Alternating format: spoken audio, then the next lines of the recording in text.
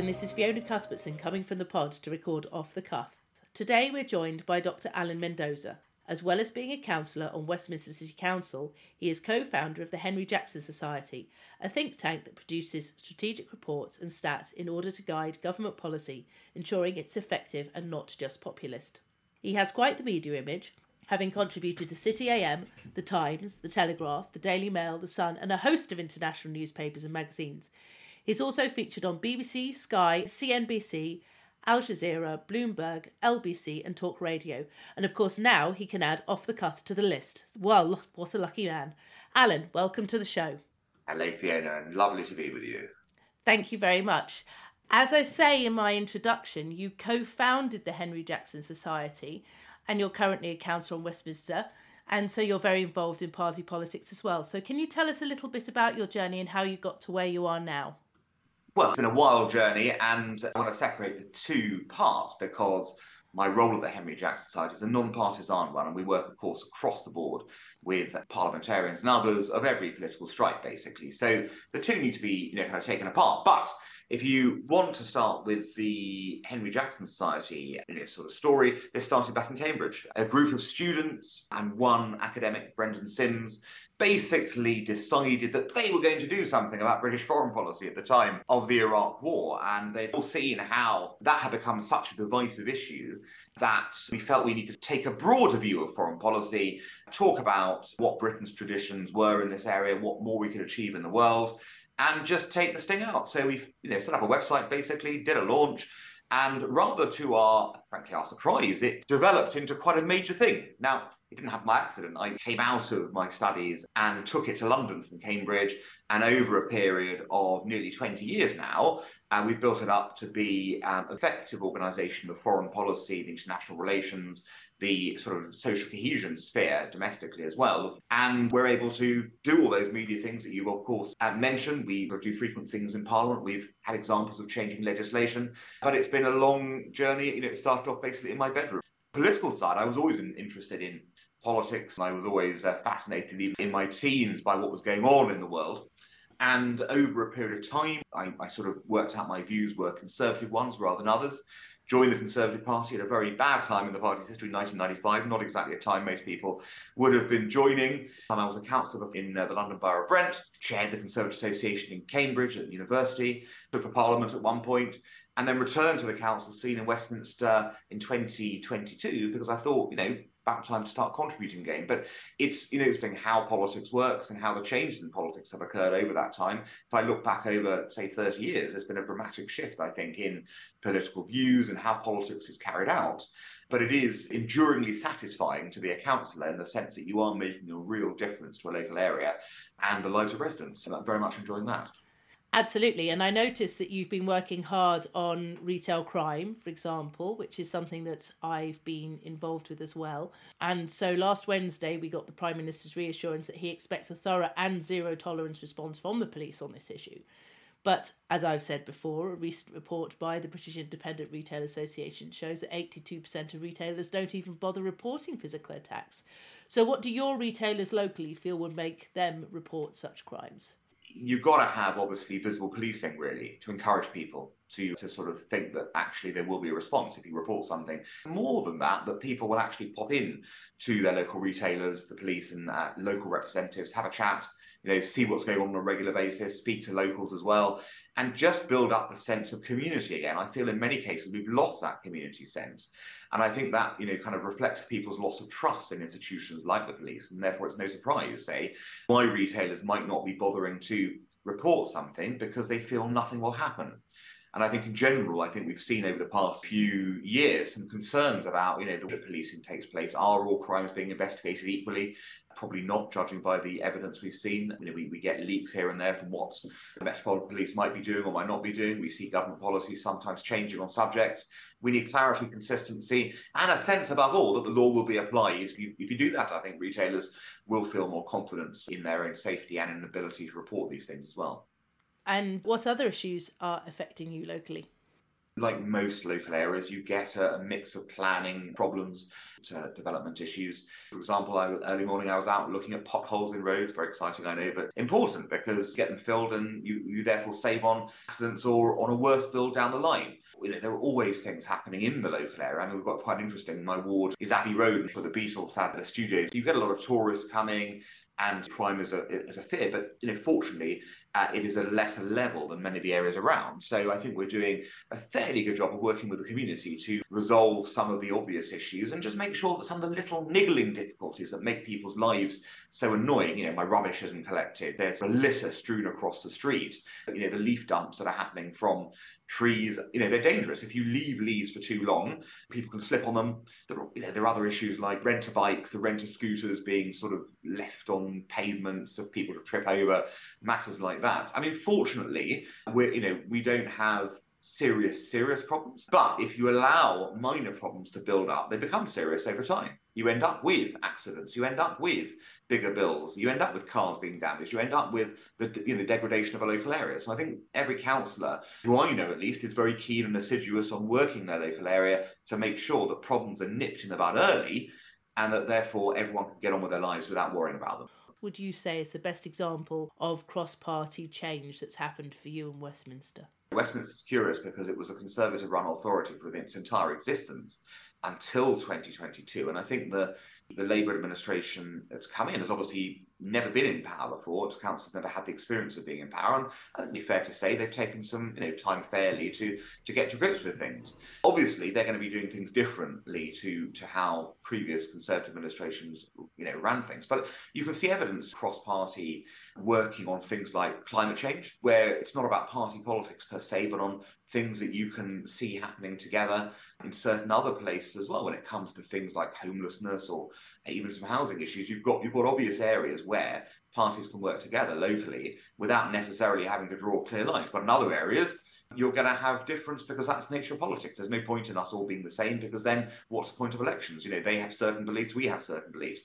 And it's about finding the areas where your beliefs won't be compromised, their beliefs won't be compromised, and you can actually work together for a better solution if indeed it's a compromisable area. So I think our side, and to be fair, theirs on certain issues are also looking for that level of coexistence on certain local issues. But there'll be other areas where, of course, we'll have very differing views.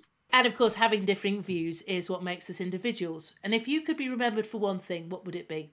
Do you mean my council work? Well, either your council work or just generally. Well, look, more generally, I think most people who are involved in activities like mine, i.e. either working for charities or working in public service in some way, shape or form, are doing it because they want to have made a difference either in your local area or in a bigger, nationally or internationally. If you want one line on my tombstone, it should say he made a difference. And what's the most important lesson you've learned over your career in order to help you achieve that? It's a linked lesson. You've got to work out when the best approach is to work with people to achieve change, or whether you need to essentially be the trailblazer in change and take the hits that often accompany that in order to encourage others to follow, basically.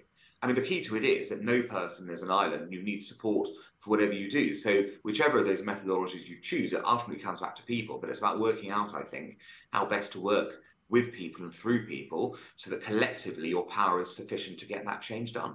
And of course, with the Henry Jackson Society, you have a premise of 2 cheers for capitalism, but not everyone does agree with that. For example, the Tribune has said that capitalism means that decisions that shape society are made by those who own the wealth, and the rest of us have to work for them to survive, which is neither freedom nor democracy. So what do you do when you're creating your research? Well, let's firstly just take that 2 cheers for capitalism bit, which is actually quite important. The 2 cheers is interesting because you can read it either way, can't you? You can go, very pro-capitalist, or you can actually say, well, that's not 3 cheers for capitalism. There's only 2 there. The reality is that capitalism has been the basis for the prosperity and success of our societies for the last 300 years. That's the reality of it.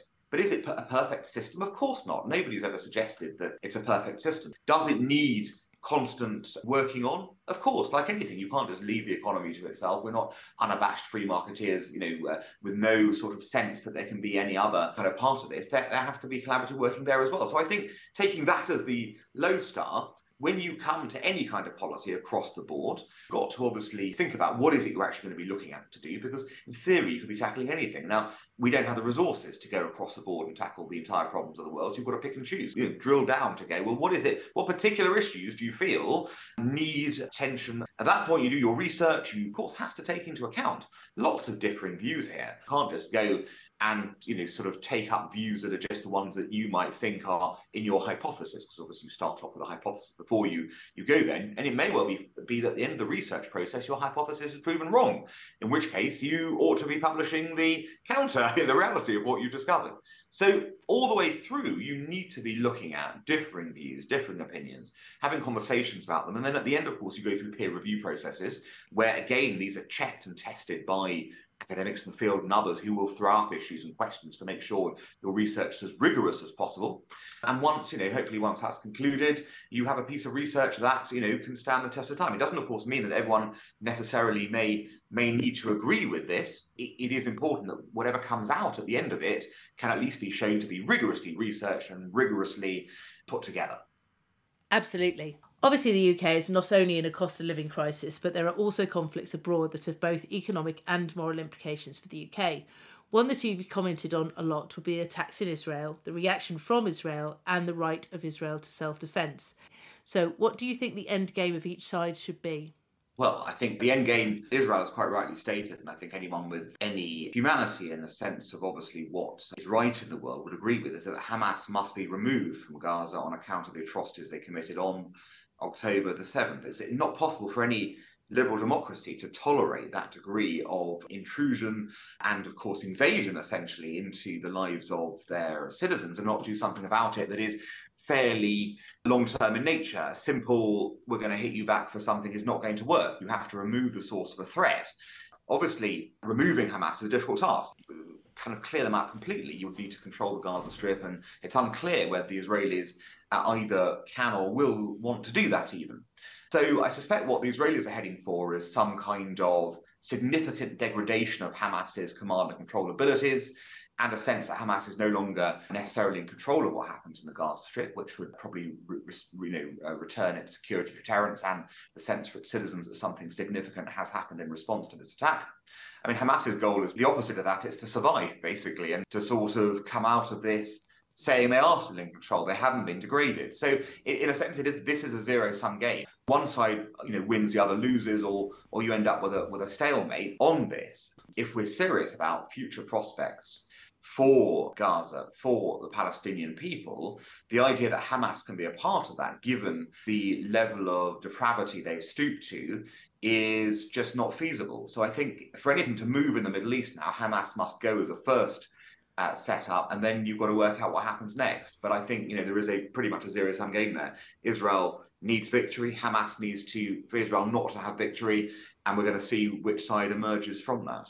Because obviously Hamas is a terrorist organisation. What do you think about the fact that people aren't referring to them as a terrorist organisation? Well, they're just wrong. I mean, it's that they are a legally prescribed terrorist organisation across much of the Western world, including this country. So as a result, for you not to call them a terrorist organisation is making a political statement. That's their status in law. So if you don't want to call that, then it shows you clearly have some sympathy for what they're trying to do. And if you're telling me you've got sympathy for people who murder civilians, rape civilians, kidnap civilians, I would suggest that you need to relook at your moral compass somewhat. The reality is that Hamas is a terrorist organisation. It's committed some of the worst human rights abuses we've seen in the 21st century on October the 7th. More than that, it was proud of what it did. It went in with cameras to show the world what Hamas was all about. The idea in anyone's book that it can be seen as either a partner going forwards or anything short of what it is, which is this genocidal death cult, is for the birds. Hamas is what it is. So, assuming that Hamas does get eliminated, do you feel that there can be a two-state solution? Well, I think obviously the optimal position in the Israeli-Palestinian saga is to find that two-state solution. That's clear. The international community has been supportive of that for many years now. It's still, on paper at least, what both sides say they're committed to. But there's been no progress in the last 15 years, mainly because you were looking at 3 states rather than 2 states. With a Hamastan in Gaza, you had a Fatah entity in the West Bank, and then you had, of course, Israel. Now, if you can get rid of that 3rd state, as it were, and return it to a 2-state situation, which would, of course, require the Palestinian Authority to take responsibility and indeed security control of Gaza, I think you then, at the end of this terrible process that we've seen since October the 7th, you might have the best chance of moving something forward that you've had for 15 years. That will require, though, a mindset change on the part of everyone. I mean, I think in the past, Benjamin Netanyahu has been skittish on this idea of really, does he really want a 2-state solution? Is he doing things that will move towards that? I think, if he's still around, I suspect he won't be at the end of this, given a massive intelligence failure and security failure occurred in his watch. But if he is, he'll need to change his tune.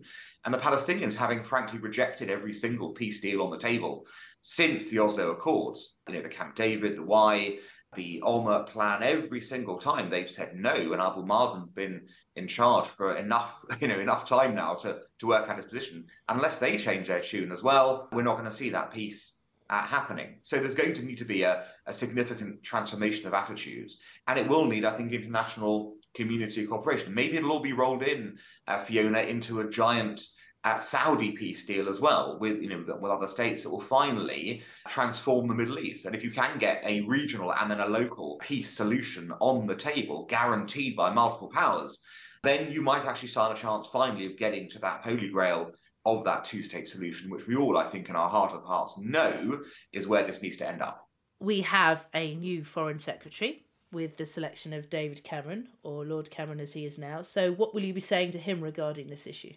Well, I think it's interesting that he, one of his first trips has been to the Middle East. So he is cognizant of the importance of this region. For him, I would stress the UK's had historic ties to this region. It's got obviously the Israel relationship, we've got the Jordan relationship, we've got the Gulf states relationship, we've got long history in the region, long ability to get things done. And were the Middle East to be resolved as a sort of major issue, and of course I should stress that won't happen, Fiona, unless the Iranian threat and challenge is dealt with. That ultimately is what is the main destabilising force in the Middle East these days. But if it were to be that case, the Middle East could be a fulcrum of growth, and the UK would be well placed to develop relations because of that. So my suggestion to Lord Cameron would be to engage, to participate, to build on the warm relationships we have already, to make Britain's presence felt, but to do so in a way that is constructive rather than destructive. For a long time, I think the Foreign Office here had a very closed mentality to change in the Middle East and what was possible.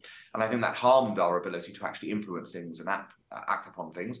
And I think as a result, we need to show that we are capable of embracing new thinking in the Middle East, even if that's not to the liking of the old mandarins who preferred the way things were, because only that new thinking is going to deliver a better Middle East for the future, but also an enhanced British role in that new Middle East. You talk about the fact that there needs to be some new thinking on this, and people need to come together. But unfortunately, like Brexit, the situation in Gaza does seem to be a very divisive issue. So what would you say to those who oppose your views, and how would you try and bring them on board in order that we can actually try and get some resolution to this terrible situation? Unfortunately, there's a lot of propaganda and disinformation that's going around. I think this is a broader problem. I think the Gaza element of it, though, is pretty significant. On social media and in various outlets, you get snap judgments on things that are alleged to have happened, which turn out not to have happened afterwards. A good example early in this conflict was, of course, this alleged airstrike on a hospital by Israel, which turned out not to be that, despite being reported by everyone. It turned out very soon afterwards that it was actually a Palestinian rocket that misfired and landed there. But, to use the old adage, a lie goes around halfway around the world before it can be challenged almost. And so we face a lot of propagandization in this. And my plea to everyone on this is to look at verification of information. I think when you start to get the verification of information, you begin to understand that it's not a black and white situation, it's a nuanced situation. And I perfectly understand why people have strong views on this subject. But if they're not prepared to look at verifiable facts, then essentially all they're doing is potentially parroting lies and untruths.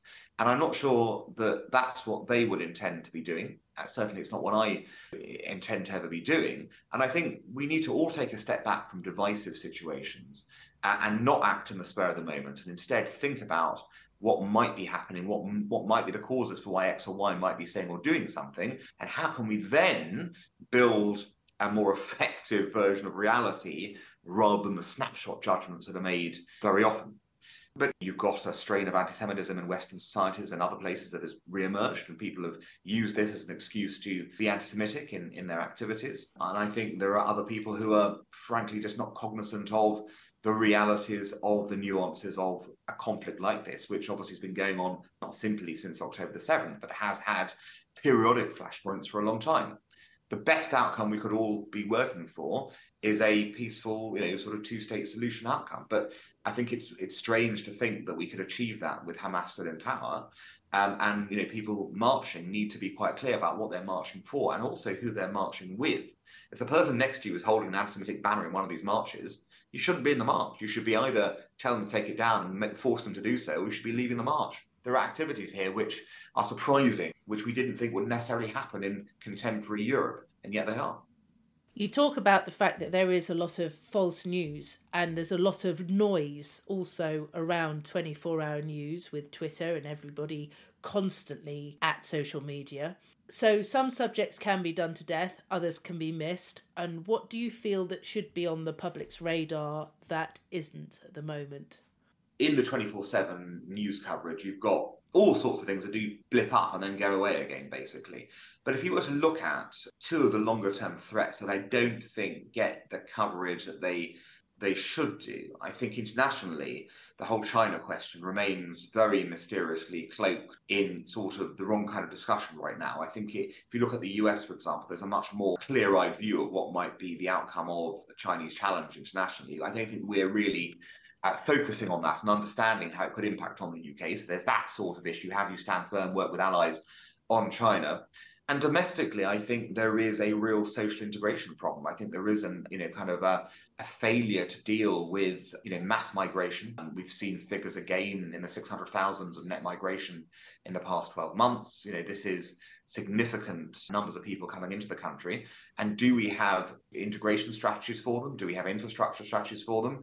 It's a subject that blips up when the figures are there and blips up when illegal boats come, but we're ignoring the longer-term demographic effects and the shift in the country that might not be dealt with effectively and are happening almost by the front door because they're legal, but by the back door because they're not really being discussed by politicians. And I think it's about time we had a serious and principled discussion about the benefits of migration and the potential costs of migration, and to talk about whether if we think it's economic that we should put that first, or whether we think social consequences can also occur or other factors. We need to have a fair and free conversation about it, which is not just about rhetoric but also about reality.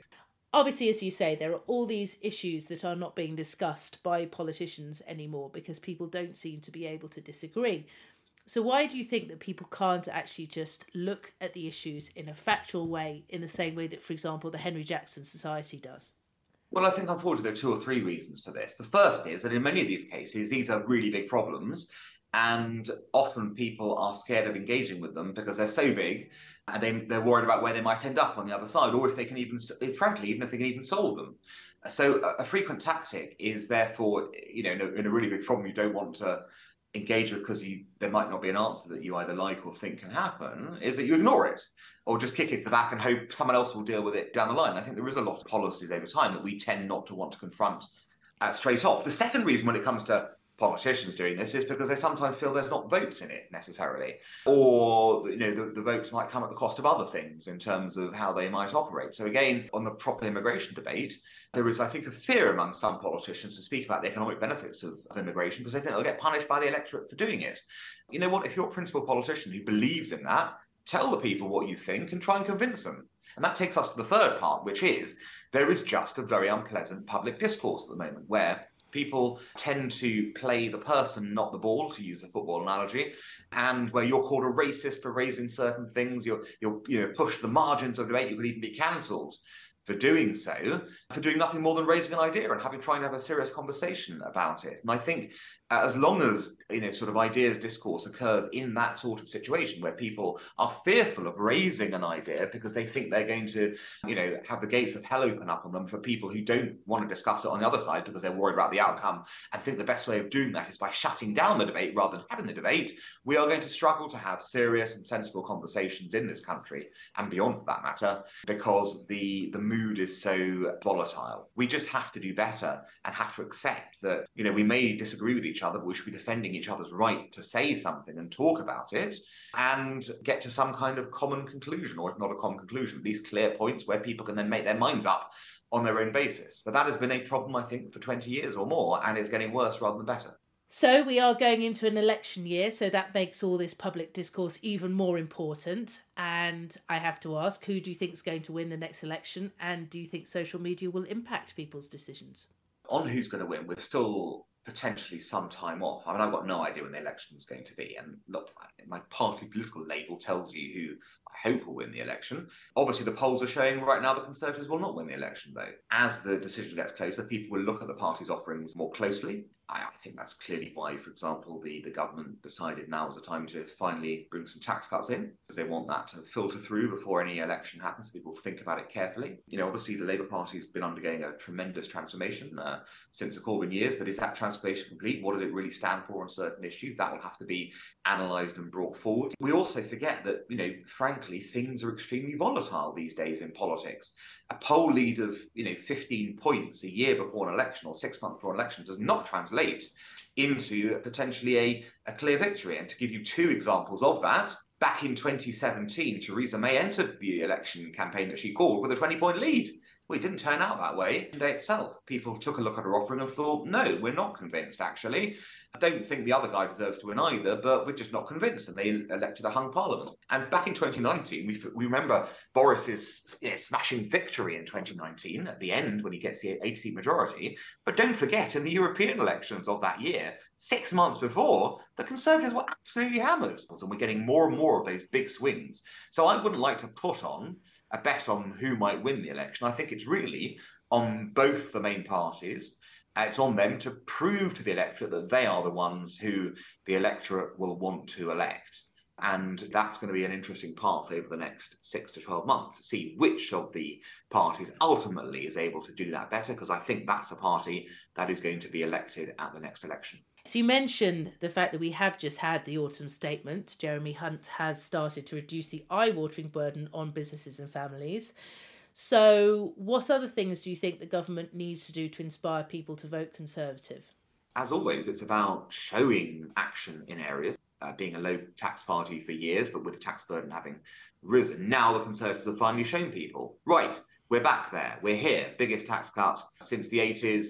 I suspect there'll be more to come early next year as well on that front to show that's what the party actually believes in. So the Conservatives will need, frankly, to put their money where their mouth is, as it is, and to show the British public that after 13, 14 years, they are still full of ideas, they are still full of delivery, and they are still a party that can appeal and understands what ordinary people want and are going through. That's a challenge. There are various ways they've been able to show that. You saw the 5 pledges that have been put out there. There'll be more pledges, I'm sure. And the Conservatives ultimately will go into the election as the governing party saying, well, here's our record. This is what we want to do going forwards. Judge us on what we've done and whether you believe that we're heading in the right direction. Do I think that can be done? Yes, I think the common consensus is, despite the large Labour poll leads, these are soft leads. I mentioned the volatility of the electorate. I think there is still a lot of questioning about where Labour sits on various subjects. It may be that Keir Starmer comes out of that with flying colours, of course. I think, many people think he's been quite impressive over the last few years in terms of how he's changed track, but there's still a long way to go. I think he's aware of that. I think the Labour Party is aware of that. I think the Conservative Party is aware it's got a long way to go to have that position. It's certainly there for the taking still, but the Conservative Party will need to show it can deliver. So do you feel positive about the future?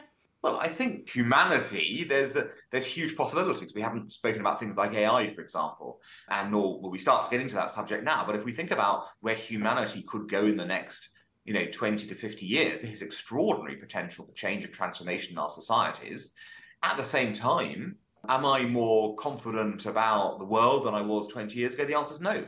Vast problems that have emerged in the last 20 years. It'll be very sad, Fiona, if our childhoods turn out to be the best it was for us in terms of local and global situations. But clearly the world is a much more complicated place than it was 20 years ago.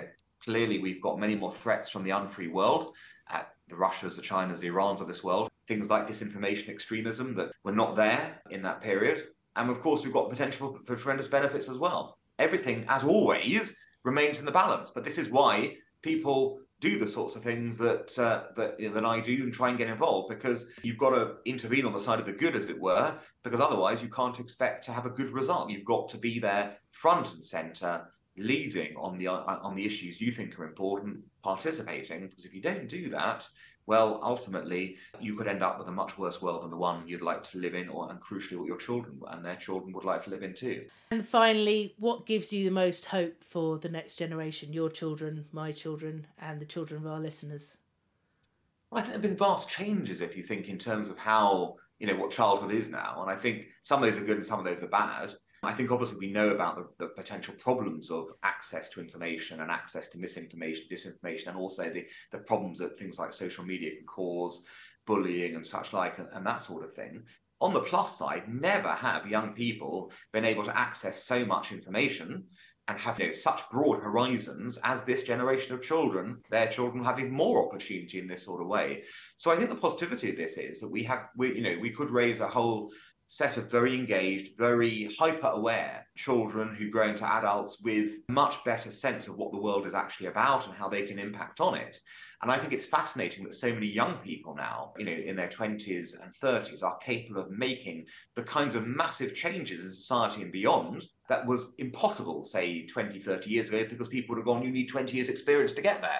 Actually, all the changes we've seen in tech and beyond have brought things to people and been able to show younger people are able to make an impact. And I would quite convinced that our children will be even more brilliant than the generation who are now in their 20s, etc., and will have even more of an impact at a younger age. So I think that's the positive element here that we can see.